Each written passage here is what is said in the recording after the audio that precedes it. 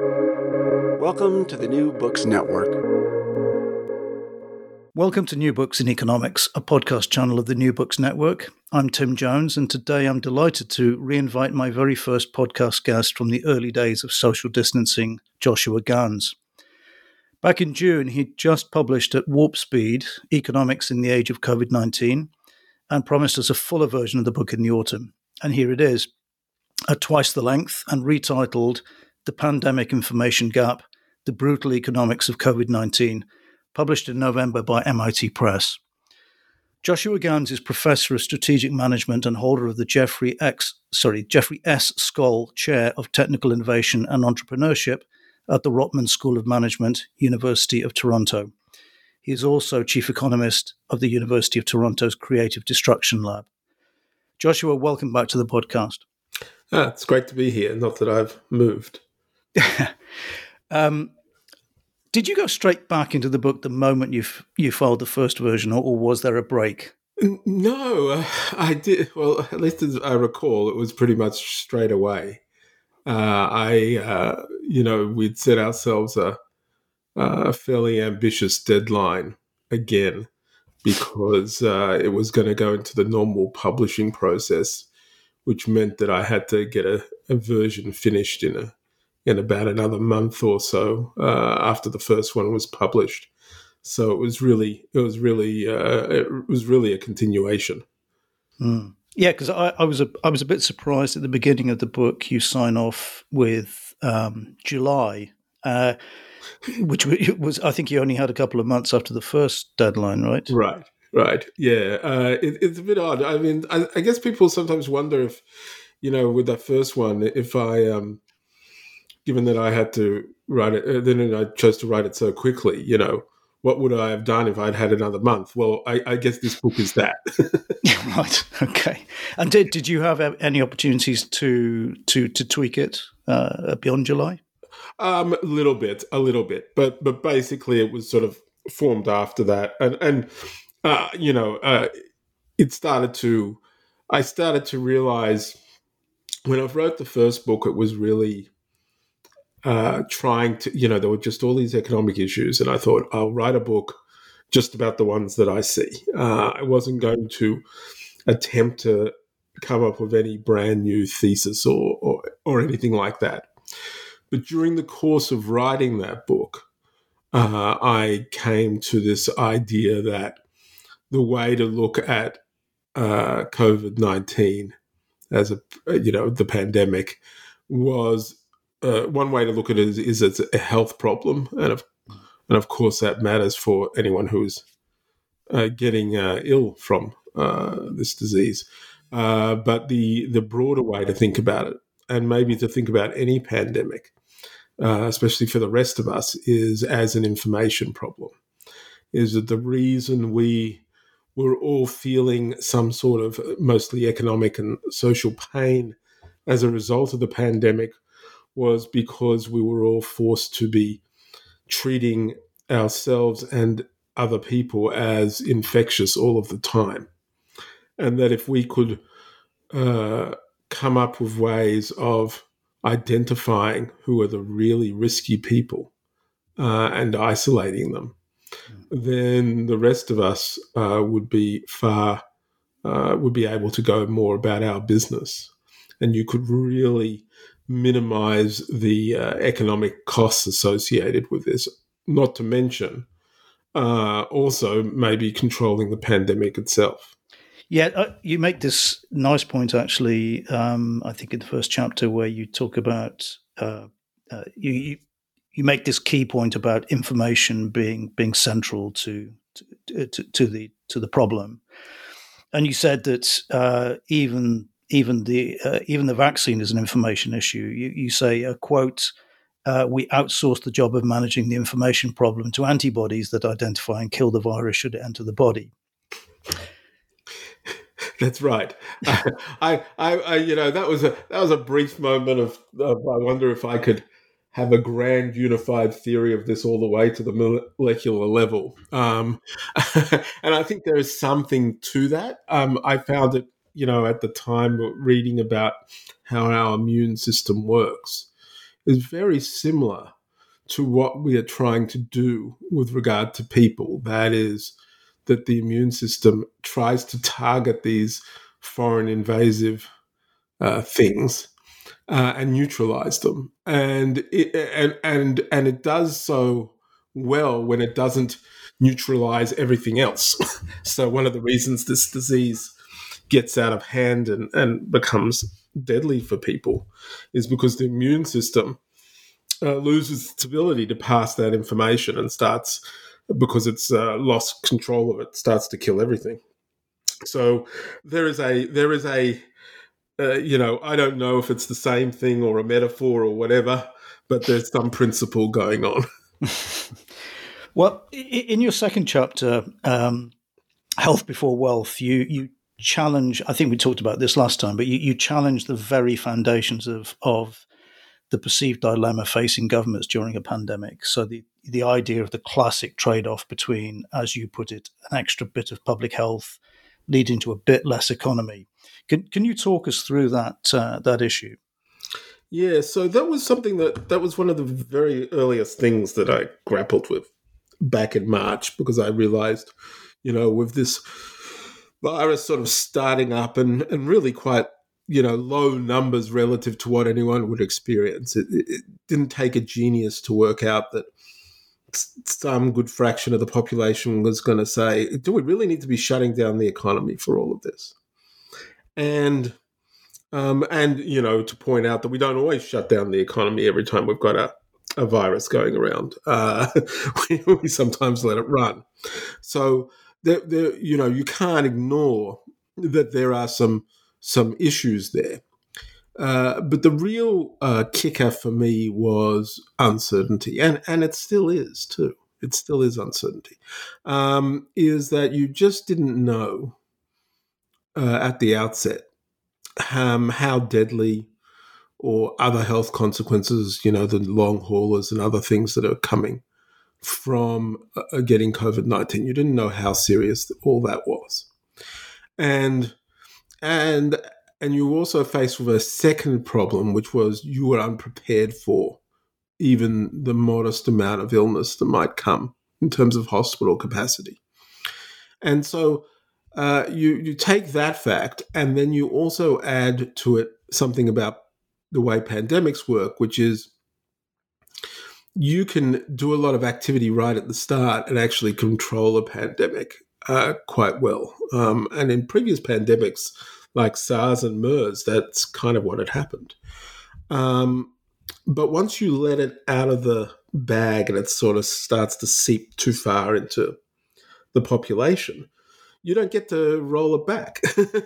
You don't get to reset. So if you don't know of how deadly this thing is, and you have an option at the beginning to sort of pause everything, lock it down, and find out, that seems like the better way to go.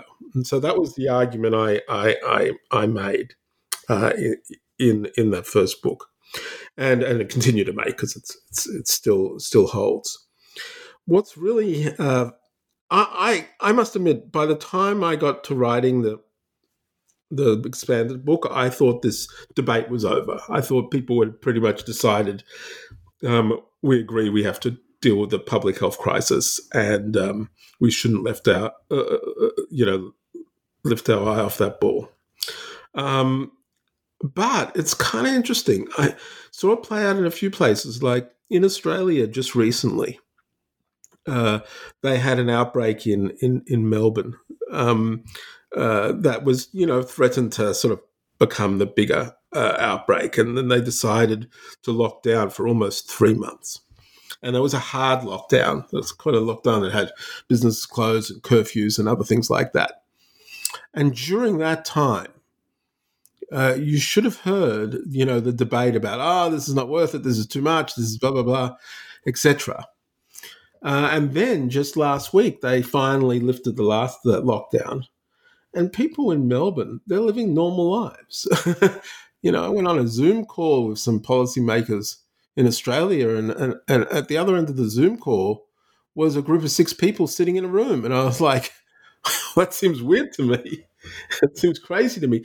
But the reason they could get to that, because they did that, came off a really low base, and they were just able to slap down that outbreak. And now they can spend the next few months being normal. Whereas, for the past 8 months, here in Canada, which has not done terribly in managing this thing, nothing's been normal. We've all been isolating and doing things for a long, long time, and look like doing so still. So that debate still rises. It's not been won. And then in the United States in particular, during this election cycle, they're still having that major argument about is it worthwhile to actually control the pandemic or not?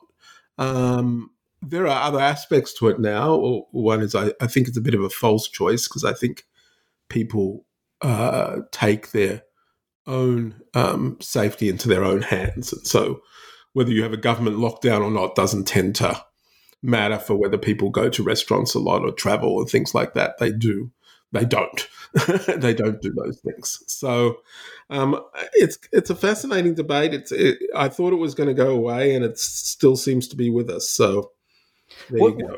What do you think that the rare authorities that have done it aggressively, like the authorities in Melbourne, for example, what do you think that they have been able to do in terms of communication and keeping the population on side that other people have not? What skill set did they exhibit to achieve that? None. I don't think. No. Truly, I think there are sort of two sort of broad countries in the world in this pandemic. I call them Group 1 and Group 2. Group 1 are countries who have been able to, when they choose to do so, get the pandemic down to virtually nothing and resume, subject to, forget international travel, but within their borders, normal lives. And those countries include, most of East Asia, South Korea, Taiwan, Vietnam. They include Australia and New Zealand, who did have lockdowns twice in each case, but those lockdowns were from a base that allowed them to completely stamp out the virus, which has not happened elsewhere. Or elsewhere, people haven't kept it going long enough to get all the way down to zero, or have had some other issues, like if you're Italy, you're too embedded in Europe. So it's a little bit harder. So those Group 1 countries, can do this. They can get to normal. That doesn't mean they're without the virus. The virus can slip in, but they can, normal policies can be applied, and especially if they're done so with resolve, to sort of bring things back to something closer to normal. Then there's the Group 2 countries, which include Europe and North America, and South America for that matter, where the pandemic sort of like is all through the population, and there's no amount of lockdown or whatever that would get it to zero, because even if you locked it down, it would still spread within households and then seep between them and other things like that. It's just too prevalent, it seems to me. And in which case you're sort of just living with it. And that would require a sort of different set of policies, a much more expensive ramping up of testing and other things like that to be able to deal with it. And what's interesting about these countries is that, the Group 1 countries have stayed Group 1. The Group 2 countries have stayed Group 2. There's no Group 2 country that's transitioned to Group 1. There's China that had a problem, but it has actually managed to get itself into a Group 1 country. There's Israel that looked like it might fall back the other way, but seems to have had a very effective lockdown, so it's not out of the woods yet, but might be okay as well. So there's some very interesting properties that occur here, but you can't just relate it to competence. I don't think, if I compare Canada to Australia, I don't think that the Australian government or anything else had any more competence, a better plan or anything like that than Canada did. I think sometimes it's a bit of luck that determines that draw. But if you've got luck on your side, there's a lot you can do. Yeah, it's what I mean. I'll talk about the area I know best, which is Europe, and what's been very striking, I think, is for the first wave of restrictions, pretty much everywhere saw the government increase their popularity. The incumbent became more. There was a sort of rallying around the flag effect. Right. The second wave is a very different story, and in the UK, in Italy, even in Germany, it's causing governments to hesitate. And as you point out in the book, hesitation is quite fatal in this response. Right. And it reminds me, I don't know if you know the Juncker's curse, but this thing that Jean-Claude Juncker once said. He said, "We all know what to do. We just don't know how to get re-elected once we've done it." I don't think that's actually the case. I mean, look, I watched this thing in Victoria go where they decided to have this big lockdown despite not having the support of the national government, really, for it. And I think now that it's popped out the other side, I don't know when that election is, but the premier of that state is not necessarily going to pay a political price, might get a benefit from being able to do so. And you saw in New Zealand, they acted really, really quickly, and they even delayed their own election by a month. And then the incumbent who was in control of that second lockdown, romped it in with one of the biggest landslides ever in New Zealand history. Mm. So I don't think it's very, I think people tend to think, during the lockdown, people are going to grumble, blah, blah, blah. But what we haven't experienced yet, I don't think you have either, is what it's like to get out the other side of that with things looking good. Yeah. And that is a really big hit because during the lockdown, and this economist Tim Harford sort of highlighted this, is, we tend not to remember things where we're not doing very much. Mm. And so, you might be locked down for 3 months and then you get to do stuff and then you forget that you were doing that. I don't know if we're going to forget this 8 months or whatever. I don't know how far this stretches, but there is an effect to that. So I think the politics of this aren't entirely clear. I think, and the really tough bit is this bit, is that what you want to do is when you see so when New Zealand had its second lockdown, there were like 9 cases or something ridiculous low when they did so. And people were like, you got to be kidding me, sort of thing. But that's exactly what the reaction you want, is that the time to lock down is so early that people think you're crazy. Yeah.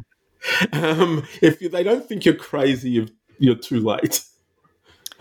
Yeah. Has that? I mean, I don't know if that's been the same case for you in Canada and Australia. That what's been very striking here, I think, is that many months into this, people still don't understand. Many people still don't understand basic things like, as you point out in the book, exponentiality, right, or even simple things like what a mask is for, the point of a mask. Is that? Well, it brings us back to the information problem, right? It does. It does do that. I mean, the problem is it's quite extraordinary. When you think about these second waves going on everywhere, not a lot has changed for that to occur. Certainly no policies have changed. But you have everybody just relaxing a little bit. Just relaxing a little bit, having that extra dinner with people, that extra, visit somewhere, that extra run to a grocery store or things that you might not have been doing if you were ridiculously vigilant as people were at some time. And if the entire population just ticks up a bit, then all of a sudden there's just like these opportunities for the virus to spread, really ramp up. And so you get this second wave. I think that's what it is. And it's not like, we've had gradual temperature change and other things like that, which can influence this. But, there's not a lock on that. I think it's just that people just relax a little bit, and there it goes. Well, when we talked in June, I was very intrigued by this idea in the book of the stop the clock idea. And we were in the very early days of that then. How do you think they have worked out? I mean, so the idea of stop the clock is you stop the economy, and you essentially compensate everybody for that period at enormous fiscal cost. How do you feel it's worked out so far? Well, I think that's a really, really tough one. I think it's a great mechanism if you're thinking about your 2 to 4 month lockdown or something like that. Stop everything, reduce the anxiety, make people understand this is, we're all just pens down for a bit.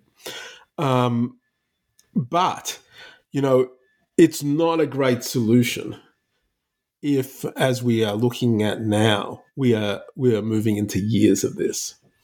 And the reason it isn't a great solution is that it's not that we want people to be kicked out of their houses or lose their business because they can't pay their rent or their mortgage or things like that for a viable business. The principle of being able to pause the economy and then when it's all over, restart it again is a good one. The problem is that I think, after a few years of this, there is change in the economy. For instance, let's take air travel. After spending a year or two on Zoom, will people be jumping on planes to go to meetings at the same intensity as before? And if they're not, then it doesn't make sense to pause the airline industry, the hotel industry, and all of that in the same way, because really at the other side of the pandemic, those industries need restructuring. So that is the dilemma we're going to face. It was a thing that definitely made sense for a short-term policy. But for long-term, it's not as simple as that, I suspect. But I don't have a good answer, though, on it. It sounds like you're skeptical about the idea of a early vaccine solution to this. Yeah, very skeptical. In fact, I'm almost anti-vax on it, but right. not really in the way that. So there are a few issues that come with the vaccine. One is history. We've never ended a pandemic with a vaccine, and when you think about that, there are good reasons for that. Firstly, it's actually hard to develop a vaccine. Not so much that it isn't hard to find candidates, but remember, vaccines have risks associated with them. We're asking you tinkering with the body, and therefore there are side effects, and those side effects may not be the same for everybody. And so normally what we do is with a vaccine, we test it, we research it, and we wait for results. You can't speed up what happens in the body. You can't speed up an effect occurring. So there's that process, which we're accelerating now.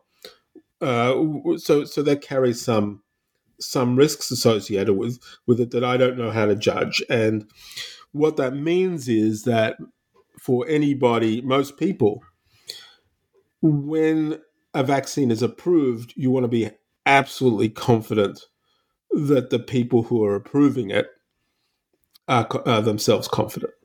So any political pressure that seems to be applied or anything like that is definitely a potential problem. Secondly, you've got to produce these vaccines.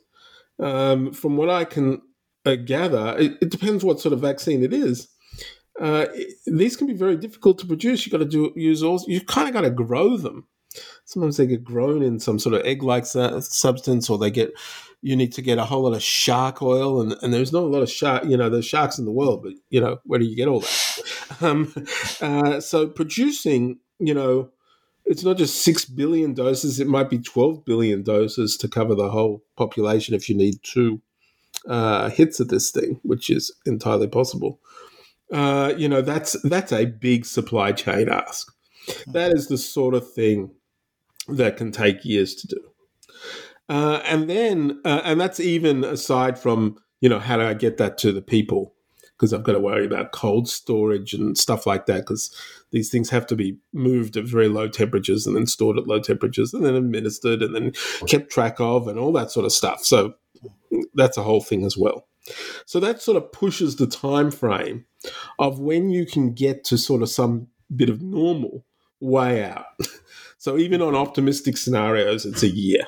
And so that's pretty big. That's already pushing you back. And then finally, the vaccine might not do what you want it to do.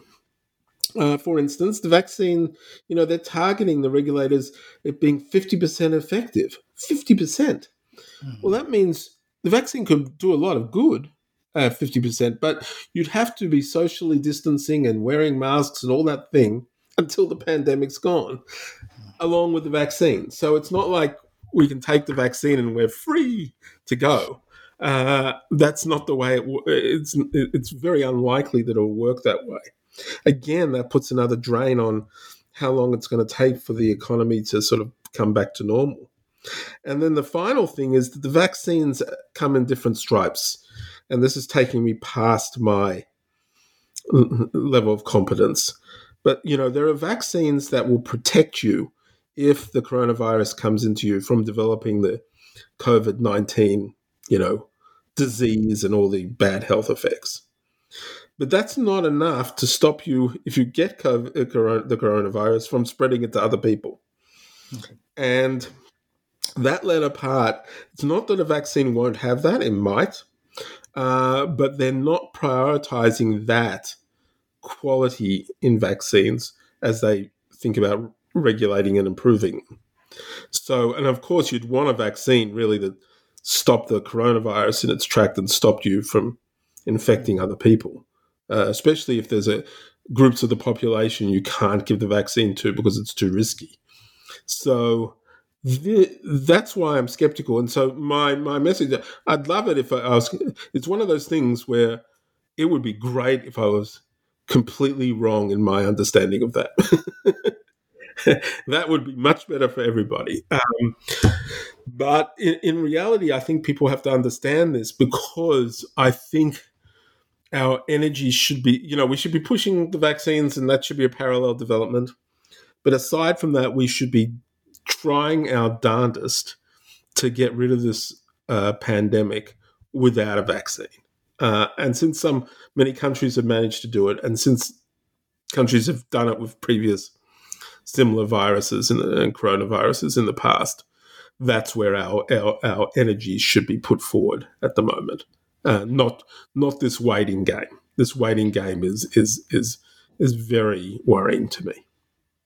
But do you not think that crushing the curve, the examples of crushing the curve, involve they've tended to work in island nations, and and with pretty draconian methods, which can those be sustained over years? No, they can't. Look, I don't know. It's because, again, this takes me past my level of competence. But if we look at what China did, China locked themselves down for several months. Then they came out and they tested everybody to try and pick up the people they'd missed. That's what they did in Wuhan. And then they got to go back to normal. It seems to me that if you've decided the vaccine is not going to really happen, or there's a low probability of it, and the alternative is so many years of waiting for this pandemic to run its natural course, whatever that might be, the idea of saying, wow, what if we could do a big push? What if we could say these 2 months, everywhere around the world is going to do a hard, let's get rid of the damn virus activity, which will involve major lockdowns plus very widespread testing to make sure we get all the other cases. There doesn't seem to be any, aside from the cost of it, but would it work? I think there's a good chance it would, from what I've read. And it's an audacious plan, but sometimes maybe that's what you got to do. Yeah, I mean, in a way, that brings us towards the conclusions of the book. I mean, in the conclusion of the book, you talk very much about this Manhattan Project idea and being prepared for future pandemics, Yes. and also for climate change and so on. But this, what you just described there, also sounds like something that will require the kind of international coordination that we haven't really seen yet. Yeah, I think it would. I think it would. I mean, I think one of the things we've suffered from the United States not taking this seriously is that, I mean, they're really the only player who could have leadership. I think actually this would be a great moment for the European Union. The European Union as a bloc could do this sort of thing. And again, I'm not sure why it isn't being more aggressively discussed. I think it's Juncker's curse again, to be honest. Yeah. Everyone has reacted at the national and even regional level, similar to what you were describing in Australia. Yeah, I think that's possibly the case. So, this again, I think at some point after all this is over, this will be the discussion. I think, obviously the better pandemic preparation is that we're ready for it, to deal with it as an information problem right from the start. And that was the playbook in South Korea and Taiwan and other places, and it worked swimmingly well. And I think that just has to be everywhere. The other thing I think has to happen is that wherever this thing appears first, we've got to work out international institutions that understand that national sovereignty isn't going to cut it. The virus doesn't care about national borders, and therefore it's crazy for us to care about them when fighting the damn thing. Do you think the response so far, as you pointed out, the countries that you think have responded very well, but in general, the responses mean that the second wave is potentially going to be economically worse, more uncertain for economic actors? It's very hard to say. The second wave is... So there's another thing that... The thing that comes into this that moderates everything is that as the virus level in a region rises, people do become more cautious. And so it has a social equilibrium that kind of slows it all down. Now, of course, that's the same thing that causes the economic distress, because that's people not doing a whole lot of things that they could otherwise be doing, that disproportionately hits a number of sectors, etc. So that's probably what we're going to see during this northern hemisphere winter. A lot more of that. I think. I don't know how everybody will react to that. I think here in Canada, people are used to hunkering down for the winter. What I don't think they're used to is not being able to do a little bit of an escape to a warmer climate for a week or two. And so how all that plays out is going to be, I'd call it interesting, but it's not that interesting. But, and we still have this disruption to schools going on here as well. The high school, my kids are in it every other day, just in the morning. There are other schools. If it gets worse and the schools have to shut down, all of a sudden you've got kids stuck at home with parents, and that's a whole other matter. So I think this is going to be interesting. I think that period will be ripe again for some leadership and say, we can't keep doing this. Maybe we should take advantage of the summer to really try and get rid of this thing. Yeah. Well, now this book is has been put to bed for now, at least. What are you working on next? Well, it turned out actually, I took about a month's break of writing, and then found myself for the same reasons I was writing the book. There was still a lot of issues, so I've actually been writing for the last few months, almost every other day newsletter with other various bits and pieces of trying to understand this pandemic. I probably have enough material for another book if I wanted to do that.